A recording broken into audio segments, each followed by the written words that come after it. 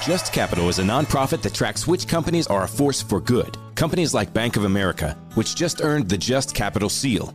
Bank of America is ranked #1 for ongoing commitment to their workers with initiatives like Sharing Success, which awarded 97% of their teammates additional compensation, nearly all in stock. This is the program's 7th consecutive year, awarding more than $4.8 billion in total. Visit JustCapital.com to learn how a just business is a better business. Furnished by Just Capital. Open wide for some soccer!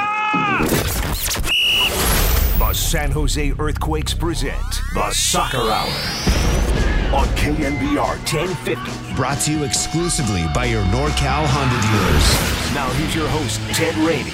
Good evening, everyone. Welcome to the Soccer Hour on KNBR 1050, brought to you by your NorCal Honda dealers. Another big one coming up for the Earthquakes on Saturday in Salt Lake against the surprising RSL.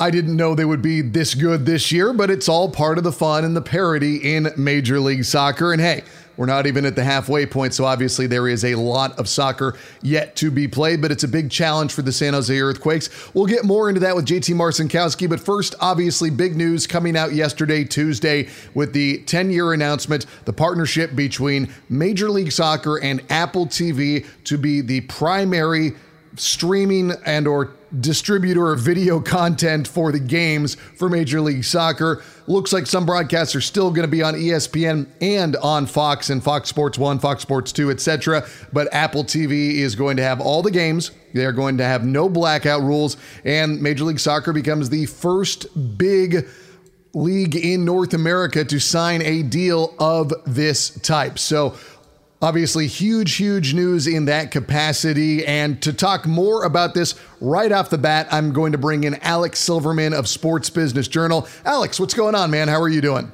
Doing well, Ted. Thanks for having me. I appreciate you coming on. And of course, you guys at Sports Business Journal were all over this with the breaking news yesterday morning that Apple and Major League Soccer were signing a 10-year deal to become not the exclusive, but the majority television or video streaming holder of the next 10 years. Let me ask you, in, I don't know, the last 10 days, maybe 15 days, my comprehension had been that Apple was dropping out. So when all is said and done, considering how much they are spending, was that just a play on their side to try and, lower the price, or were they out of it only to come back in once they saw that they had a golden opportunity? It's hard to know exactly what was going on inside the negotiations there. I had seen similar reports about Apple, but as far as I had heard, they had been on conversations with MLS for over a year. So not exactly sure what happened in the negotiations at that point, but I think I would have been surprised if Apple wasn't involved in this at all, just based on how long they've kind of been kicking the tires. But to see them have as big of a share of the rights as they do, which you mentioned is, they'll have every single game, not necessarily exclusively with, the potential for some linear deals, but, definitely that surprised me a little bit. What is your overall reaction to the deal, just looking at it from a 30,000 foot level? Yeah, well, I think it's a really big moment for the sports media industry. I think to have a league basically say we are going all in with a digital player like Apple, who doesn't have a linear presence. Like I said, they have said that they're going to sign some simulcast deals with linear networks. But this is definitely the biggest bet we've seen from a major sports property on streaming. And it's definitely Apple's biggest foray into sports. And, with Apple being, I believe, the second largest company in the world by market cap, that's a huge deal for this industry. In terms of being how do I put this? Major League Soccer wants to be not one of the big four, but make it the big five in North America, and understood, obviously. However, they are separating themselves in that the NFL as the king is the only other one that does not have the regional TV broadcast. And Major League Soccer, I always say, is akin to college football and that it is intensely regional. Is there a danger from moving away from the regional broadcasts that we associate with the regional sports networks? Well, I mean, I think it's certainly a risk. I think, especially from folks that fans that I've heard from on social media, some are upset to lose that sort of local touch point to their team. But I mean, just from a financial standpoint, the local broadcasts were not a big revenue driver for MLS clubs like they have been for, Major League Baseball teams, NBA teams, NHL teams. So for the league to be able to monetize those local rights, in a bigger way with Apple, I think that made sense for them. In terms of what they're going to be doing with the broadcasting, my understanding is that Apple's going to be hiring 10 to 14 broadcasters, and it sounds like they're going to be doing it remotely, except for some of the nationally televised ones where if ESPN and Fox get in on it, I imagine they'll probably have the broadcasters in-house. If you go on Reddit, Alex, there's always complaints about the fact that the broadcasters are not in the building whenever you watch any of the Open Cup games. You hear it a lot about the NWSL broadcasts and what's gone on with Paramount. You get those complaints about the TUDN and the Unimas broadcasts. What's your reaction to that? Yeah, well, I think MLS bringing production in-house is really interesting. It's a massive investment for the league financially. They're going to have to essentially build up that infrastructure from scratch. I think, when they had the MLS is Back tournament during COVID-19, I think you really saw how important to the league ESPN's production acumen was in terms of how they were able to turn what, was essentially a youth soccer field in Orlando into, what looked like a pretty legitimate production on TV. So, for them to go from that to something like this, where they're going to have to do it all on their own, is interesting. I don't really have a sense of exactly how much that's going to cost the league.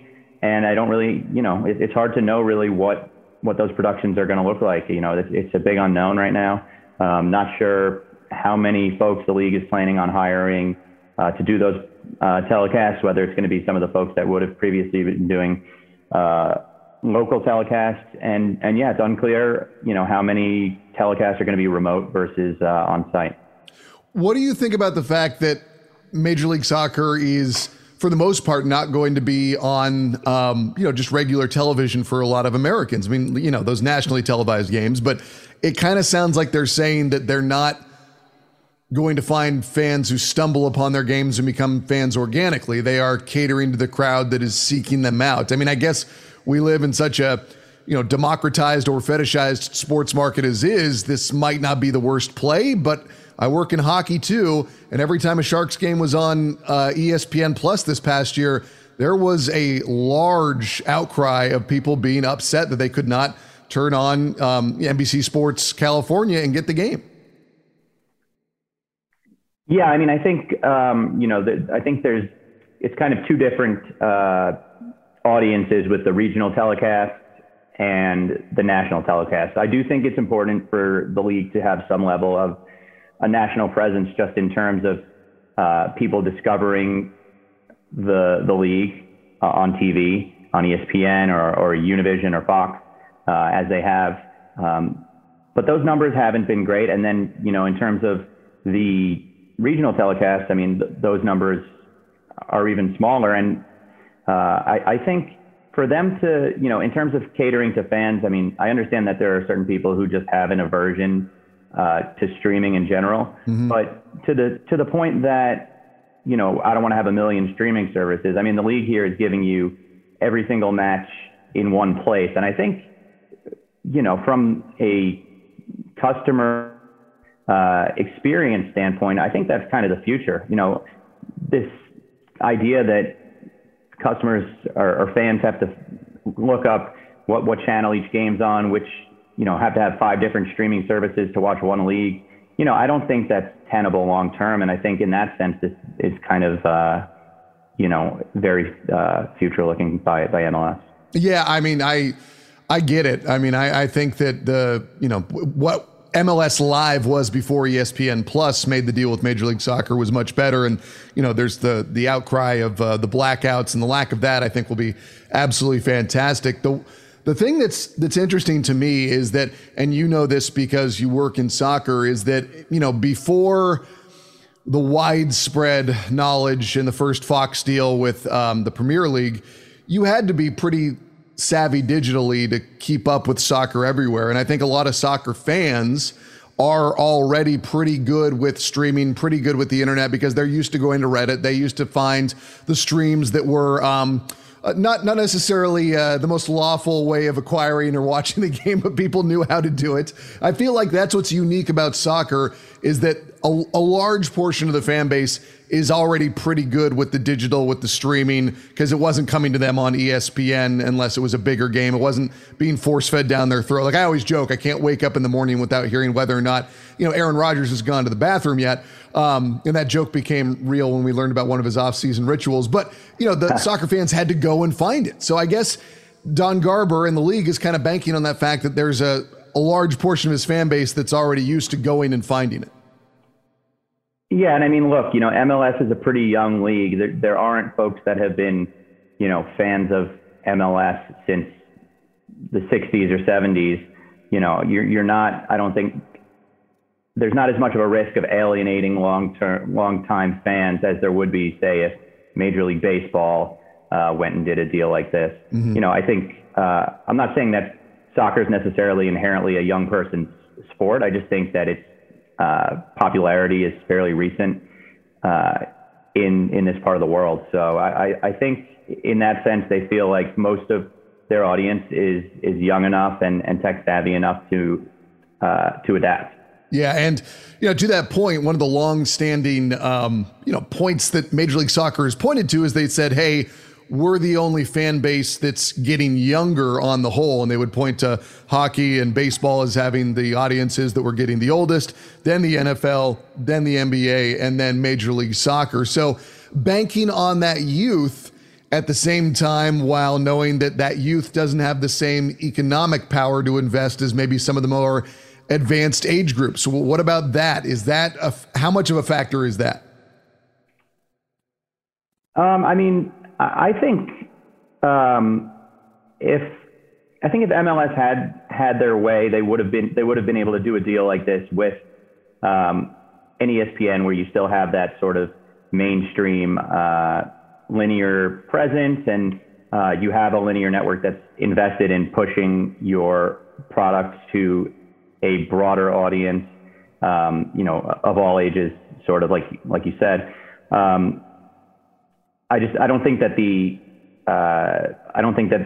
interest in the marketplace was as robust from those players as they would have liked, and I think Apple, showed the most interest in taking on the whole package. Do you think this is a missed opportunity for an ESPN, knowing that we're on the cusp of the 2022 World Cup, and at talents level, the United States is as good, if not better, than they've ever been. And, obviously we have to see how that works out. And then 2026, the biggest party in world history, is coming to Canada, the United States, and Mexico. Do you think that, especially after 2026, do you think ESPN will say, boy, we really missed out on an opportunity, and in retrospect, Apple got a great deal?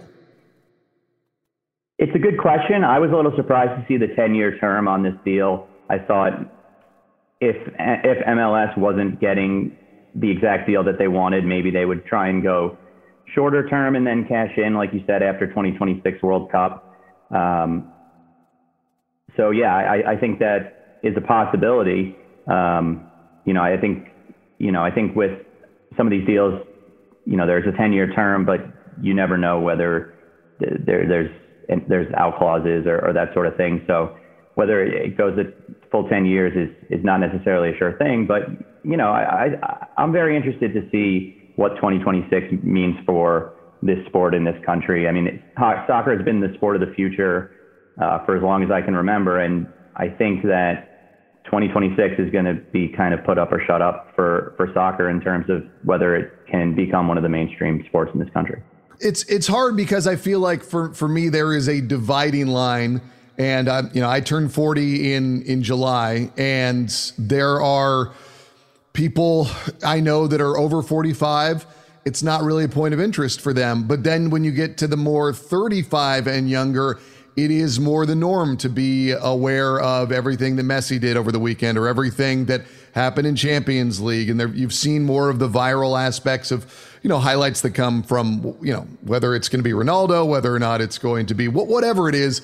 It just seems like the awareness level for the younger crowd is at such a different level that, it doesn't happen overnight. I mean, you said it earlier, it's Major League Soccer is a young league. The overall ability to watch soccer is young, relatively speaking, compared to, what we've been able to see with basketball. And I always point to, the NBA finals in the 80s were on tape delay, and you had Magic Johnson doing, his incredible things, and people couldn't watch it when it was live. So it does take time. So, I guess, do you need that multi-generational fan base? I mean, I was at 13 years old at the first ever MLS game. It was not the norm until that point in my life for me to be paying attention. Right now, for my kids who are 8 and 6, it is totally the norm for them to look at MLS highlights, to be aware of what's going on in the league. I mean, it does take time, right? Yeah, definitely. And I think the youth, the fact that audience is so young right now, I think is why you're seeing a company like Apple make such a big bet on the sport, why you've seen valuations for these MLS teams so much higher than revenue that they're generating right now. I think there's a lot of confidence that the sport will grow in the future. I think one of the issues that, and you kind of alluded to it when you're talking about what people being interested in what Messi was doing over the weekend and what Ronaldo was doing over the weekend and what happened in Champions League, is none of that's happening in the MLS, of course. None of these other major sports in the United States have competition from all these other leagues around the world that are just as accessible to people in this country as MLS is. MLS is not the most popular soccer league in the United States right now. So I think ultimately, for MLS to really take a big step forward, I think the product on the field is also going to have to improve. Just to play devil's advocate, because I know it's not an apples to apples comparison, but college football is huge. It's not the best football in the United States. I mean, you can't, yes, Alabama, Ohio State, Oregon at certain times, you get a very, very entertaining product, but college football is huge. It's not the best football in America, but it doesn't seem to matter. Yeah, I think that's a good point.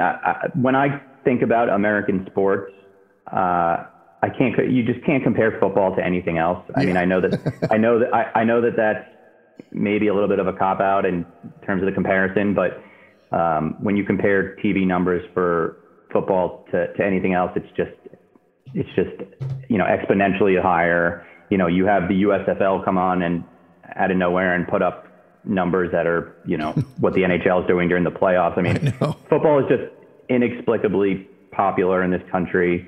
And obviously also with college football, people have ties to these institutions. And there's also, the connection between the college game and the pro game, which is obviously extremely popular. So, I don't know that.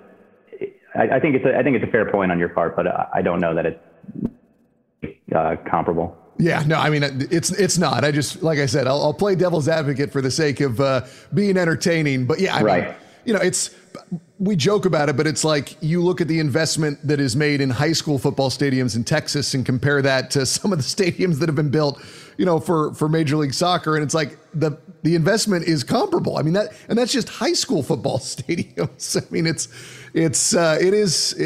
beyond a love affair at this point. Alex, before I let you go, obviously I'm the man who talks about sports. You have the acumen far beyond me. Is there something that I have not asked about that you find intriguing about this deal, or an angle that I have not pointed towards that came to your mind? Yeah, I mean, I think we've covered a lot of it. I think, MLS, I think, is just really placing actually, one other thing I think is interesting is, the Leagues Cup that is going to be coming up, I think, is MLS is putting a lot of eggs in the, Liga MX basket in terms of using the popularity of that league with Mexican American population to grow its own popularity. That is part of this deal with Apple, but I'm interested to see whether those games, all those games, end up on linear television, because Univision does massive numbers for Liga MX matches. Yeah. And, for previous, the smaller introductory versions of the Leagues Cup has done really well. So, I know it's really important for the league to try and grow its Hispanic fan base. So, I think that's going to be a big initiative, and I'm sure they want to get a bunch of those games on your television. Alex, thank you so much, my friend. I really appreciate your time, and I hope I can get you again soon, all right? Awesome. Thanks for having me. Again, that was Alex Silverman of Sports Business Journal joining us here on the Soccer Hour on KMBR 1050. And we are now going to bring, fresh off maybe his best performance of the year, JT Marcinkowski. JT, what's going on, man? How are you doing? What's up, Ted? Thanks for having me back on. Oh, man, always enjoy having you on. And we get, another one of you East Bay natives that gets to represent the Bay Area with the San Jose Earthquakes. I guess I'll start off, man. Like, you came off another shutout in your most recent performance. You made a number of big-time saves. How do you feel with yourself after a shutout? Are you usually feeling like, oh, okay, like I did what I wanted to do, or do you not really focus too much on stats that aren't associated with 3 points when the day is done? I mean, I think a little bit of both. I think having a shutout, I think, is a really good indicator of how the defense played as a whole. I think it's something that you can kind of hang your hat on and be like, okay, well, we played well this game. Maybe there were some things to correct, but overall, it was a good performance. Whereas, sometimes you're leaving a game, and even if it's kind of the Kansas City game, it was 1-1, but it's like, made a mistake, really wasn't much in it. And so it's like frustrating in that case, just because ideally for me, I would love to have a shutout, 0 saves, just a lot of communication, some things to do with my feet, but because that means the guys in front of me played really well. But I think the Nashville game, overall, it was a tough performance on the road. I think it's a really good team, and it's a team that kind of sits in and looks for the counter. And I think they did that pretty well in the first half. And then we kind of made some adjustments at halftime. And I thought we came out a little bit sharper in the second half, and kind of unlucky. I think we had a couple good chances, but yeah, it's a tough road point. So we'll take it. Yeah, no. And, it's something that actually I think about a week ago or 2 points ago, I was talking with Joe Cannon, and, everything in my point of view is shaped by a goalkeeper's perspective, because I've been working with Joe for almost a decade now. And so, everything is, from a goalkeeper's point of view. And he was saying, he was like, JT, he's like, he has not been the problem in games this year. He said, but at some point throughout the season, he said the goalie has to, be the guy that steals you some points. And I felt like this performance against Nashville was one of those ones where it was easy to point to you and say, like, yeah, JT made huge stop after huge stop. You were the man of the match, for everybody that was watching. Beyond that, though, like, you must have felt pretty good. Like, damn, like, that was a pretty good match. Like, did you think that was your best game of the year in terms of your individual performance, or do you not look at it as an individual so much as you're like, oh yeah, we did a lot of good things on defense, which kept us at a 0-0 score line? Yeah, it's definitely the latter. I think don't try to look too much individually, because at the end of the day, if we don't get 3 points, it doesn't really matter how you did individually. Obviously, it's good for the confidence to make some saves, but there was also some really key moments from my defenders throughout that match. You think about the one in the first half with Paul sliding back through. Jan had a great recovery in the first half. A couple huge late blocks from Judson, Tanner, Nathan. So I think it was kind of like definitely an overall team defense clean sheet rather than just my own few saves. And I think it's something to grow from. I think it's something that we've kind of been missing and, lacking. I think in the back, we've just let in kind of too many goals, and responsibility obviously starts with me and then it goes throughout the team, but we're kind of, try to take this momentum, carry it into the next match. Take me through that play with Paul, because you had come out and then Paul Marie just came diving in at the last second. I'm trying to think, was it Sapong? Or no, it was Hakinson who had the ball. Yeah. And Marie just, I mean, a great play going to ground, stuffed the shot. Take me through that. Yeah, that was a pretty a good play from Mukhtar in the middle, turned Eric, and sent a through ball in. And to be honest, like I re-looked at it, and maybe I could have come out for it on the initial ball, but I think it just decided to hold my ground and force him wide, which I did. His touch was a little bit far, so luckily it kind of gave Paul enough time to recover. I think it's something that we've really been harping on during training. Is just a reorganization of the team, whether it's on a counterattack like that, or even just get our defensive shape behind the ball. But massive play from Paul in a really big moment. I think they kind of had a little bit of momentum during that time in the game, and that's why the defenders are there sometimes, just to bail me out. We often talk about that momentum during the broadcast. Is like you can feel things sway from one direction to the other, but we're looking at things from a not quite 30,000 foot view level, but it's from the top down. So we have a different view of it. Do you feel the momentum back and forth in games, or is that not something that you're focused on? No, there's definitely certain moments, especially when you're on the road, an environment like that in Nashville, like almost 30,000 people. So you can kind of feel when they're getting into it. You can feel when, okay, let's try to take the life out of the game for the next 5 minutes, next 10 minutes, just to kind of let us catch our breath and kind of make sure that, the crowd doesn't continue to get into it. Similar like in basketball, obviously with the Warriors right now, it's like coaches take timeouts all the time. Mm-hmm. Even if they're up by 15 or 20, it's like they don't want the opposing team to start a little bit run. And so I think it's similar in soccer. There's obviously no timeouts, but if I get the ball and I can slow it down and kind of take the life out of the game, then that's something that we try to do. And, just kind of comes with experience. It kind of comes with feeling the moment and kind of feeling how it's been in the past and going from there. Do you watch basketball and think like, man, a timeout? I wish I could take a timeout. Well, especially in the game against Nashville, and it was about I don't know how hot it was, but man, it was humid out there. So our guys are dying. So I think that could have been an ideal moment for a timeout. But I think it's also that's why soccer is great. It's just the continuous flow of the game, and there's no stoppages, which is great. No, man, I was just, it made me laugh to hear you talk about that. Oh, they call it timeout. Like whatever, soccer player be like, man, we only get those when it's 90 degrees and above and we're in Houston and, it's frying. So yeah, it's, and at that moment, I don't think you're really thinking too much because it's so hot that you're just like, all right, just give me the water. Give me water. Yeah, man, like Nashville obviously wasn't as hot as Houston, but like as soon as, they cut to you guys before the game, it was like, oh, everybody's drenched with sweat. Like it was, I think 86 degrees to start the game. Then the sun went down and it was 81 degrees, but the humidity was even higher in like the 80th minute than it was in the, we came out of halftime. Yeah. We came out of halftime and it was just like, it kind of slaps you in the face. You're like, oh my God. Like, all right, like here we go. Like time to lock it in for the next 45 minutes. And, I think you could feel it. And especially the guys after the game, they were like, they thought they ran, more than they've run the entire season. And then you look at the numbers that we were with our GPS units and it was like a little bit down, but it's just like, just kind of the feel of the game and kind of in that environment as well is just a emotional one. That's interesting that you said that the GPS numbers were down because it felt like an active game. Like it didn't feel like as you well know, not every 0-0 draw is built the same or entertains the same, but I felt like that was a pretty active attacking game that ended up with some good plays on both sides that kept both teams off the board. Absolutely. I thought it was a really entertaining game. And I think it's, classic. If you look at the scoreline at 0-0, it's like, oh, it must've been boring. And it was like the furthest thing from that.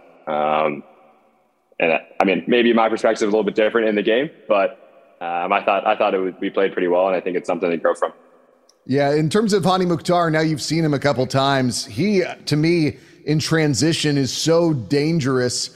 In terms of what you've seen from him, what you've seen in the transition from a team like LAFC, from Seattle, that's kind of been the team's bugaboo for the recent weeks. Is just obviously you guys are a little bit more organized, but still it feels like you're flirting with that bend don't break mentality. Is defending the transition a talking point right now? Yeah, for sure. I think with like those teams you named, I think that's kind of what they thrive on. Especially Nashville, LAFC. It's like this is what they're kind of built for. They sit in and they press and then they go and then they break and then it's kind of full blown is it's similar to us. Like you look at us with our front three with Cade, Jabo, Christian, Miro when he's in, it's just like, some of our speed and some of our attacking qualities, it's some of the best in the league. And so obviously that's why these teams are kind of where they are in the table is just a little bit of their execution when they're going forward. When, look at that play from Mukhtar, like I was just talking about when the one that Paul slid in, it was just a little moment that he got the ball and kind of made some magic in the middle and played a through ball. And, he's one of the better players in the league, in my opinion. I think he's kind of underrated still. I don't think he gets as much praise as I think he should. For me, it's him, Zeller this year when we played him at home. Those guys are, really, really kind of different class. When we look at the standings right now, you guys are 3 points out of the final playoff spot in the West. Obviously, you've dealt with the change at head coach this year. Do you feel overall like things are trending in the right direction? Yeah, of course. I think it's something that the transition was tough. It was a big change for kind of the entire club. Matthias and his staff were a massive part of, the last 3.5 years. Like they were not just coaches and not just coworkers. I would say that they're really good friends of ours.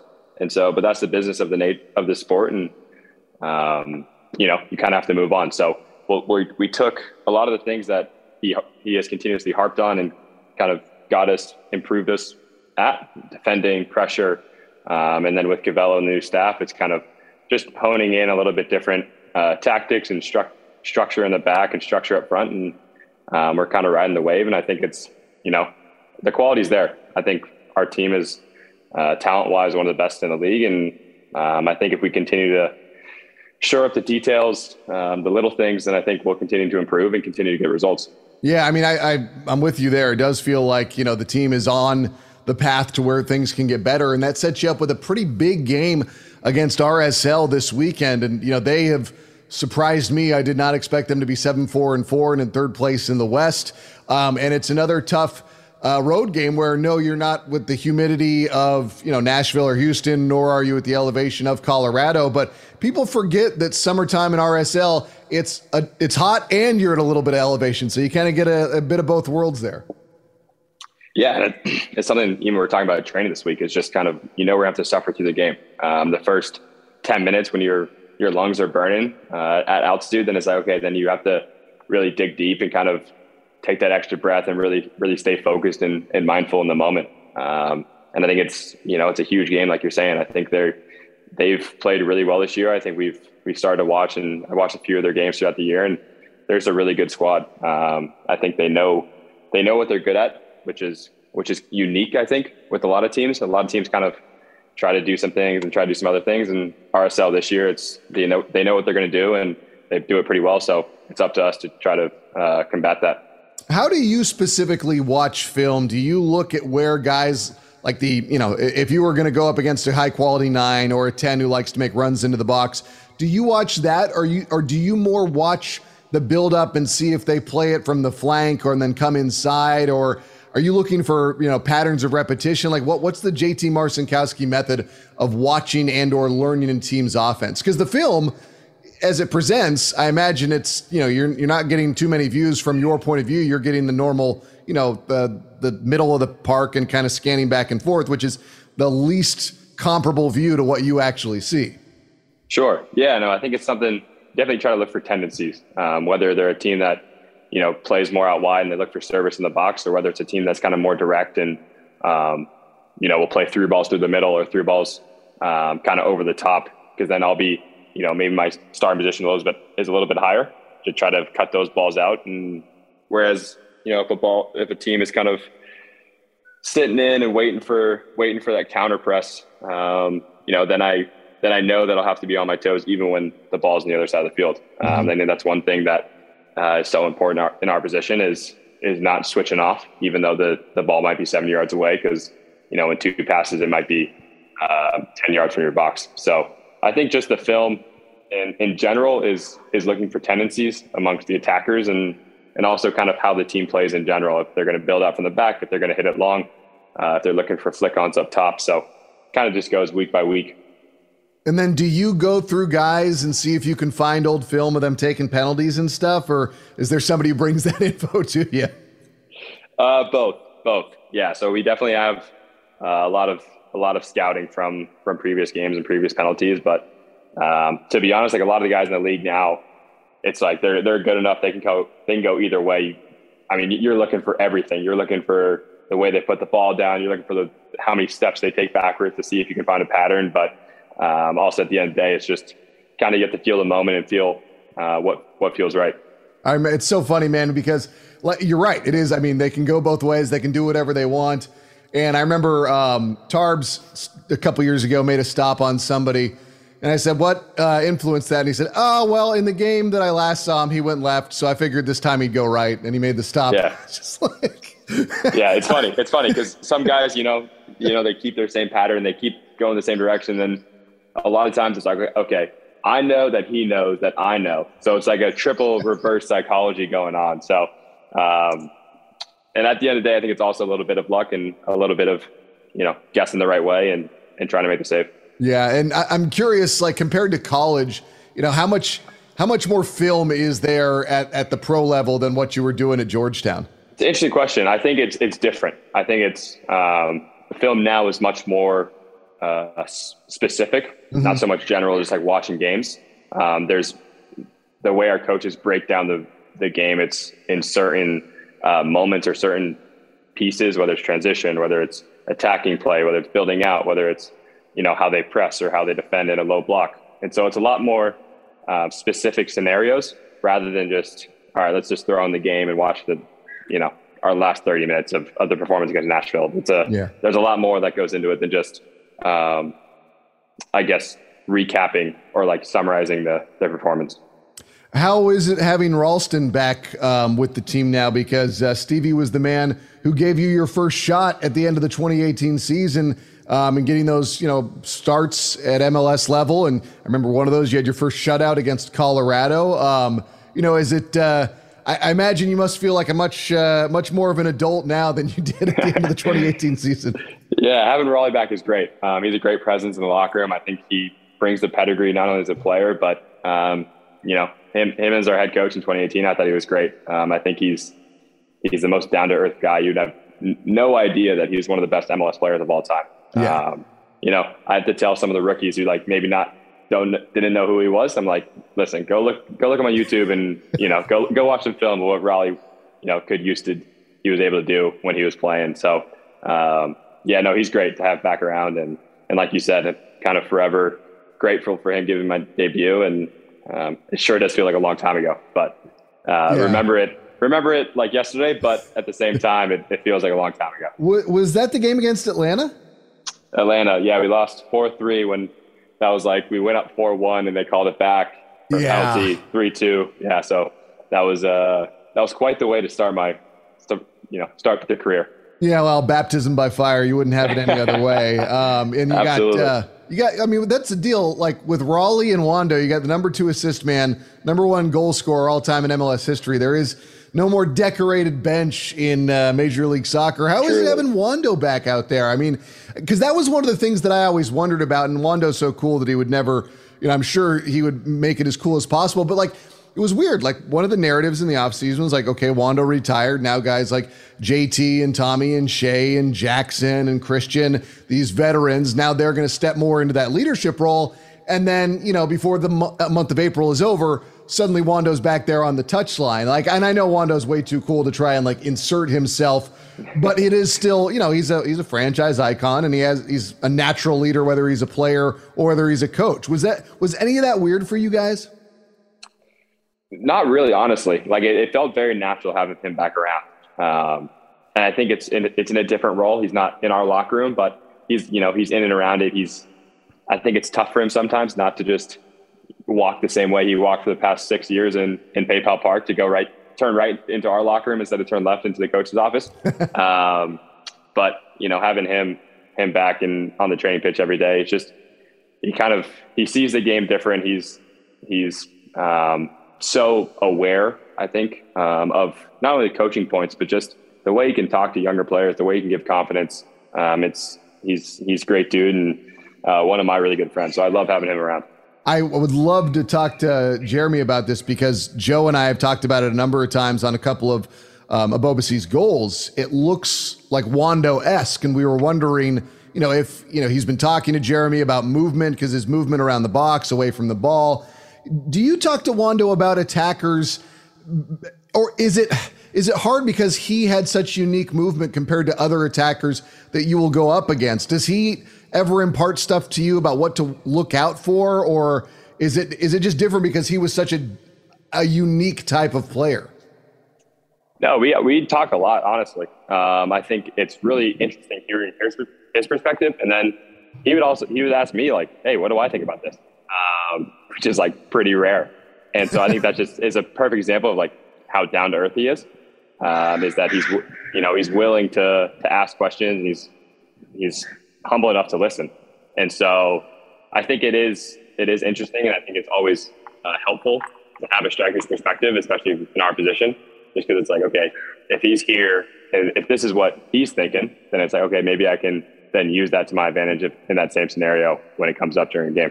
Yeah, very cool stuff. I got to ask, who's got the biggest boot on the team right now? Is it Skahan? Because he can rocket balls sometimes, but also Christian, Ebobisse, like there's some, I feel like there's a lot of guys with pretty big legs out there.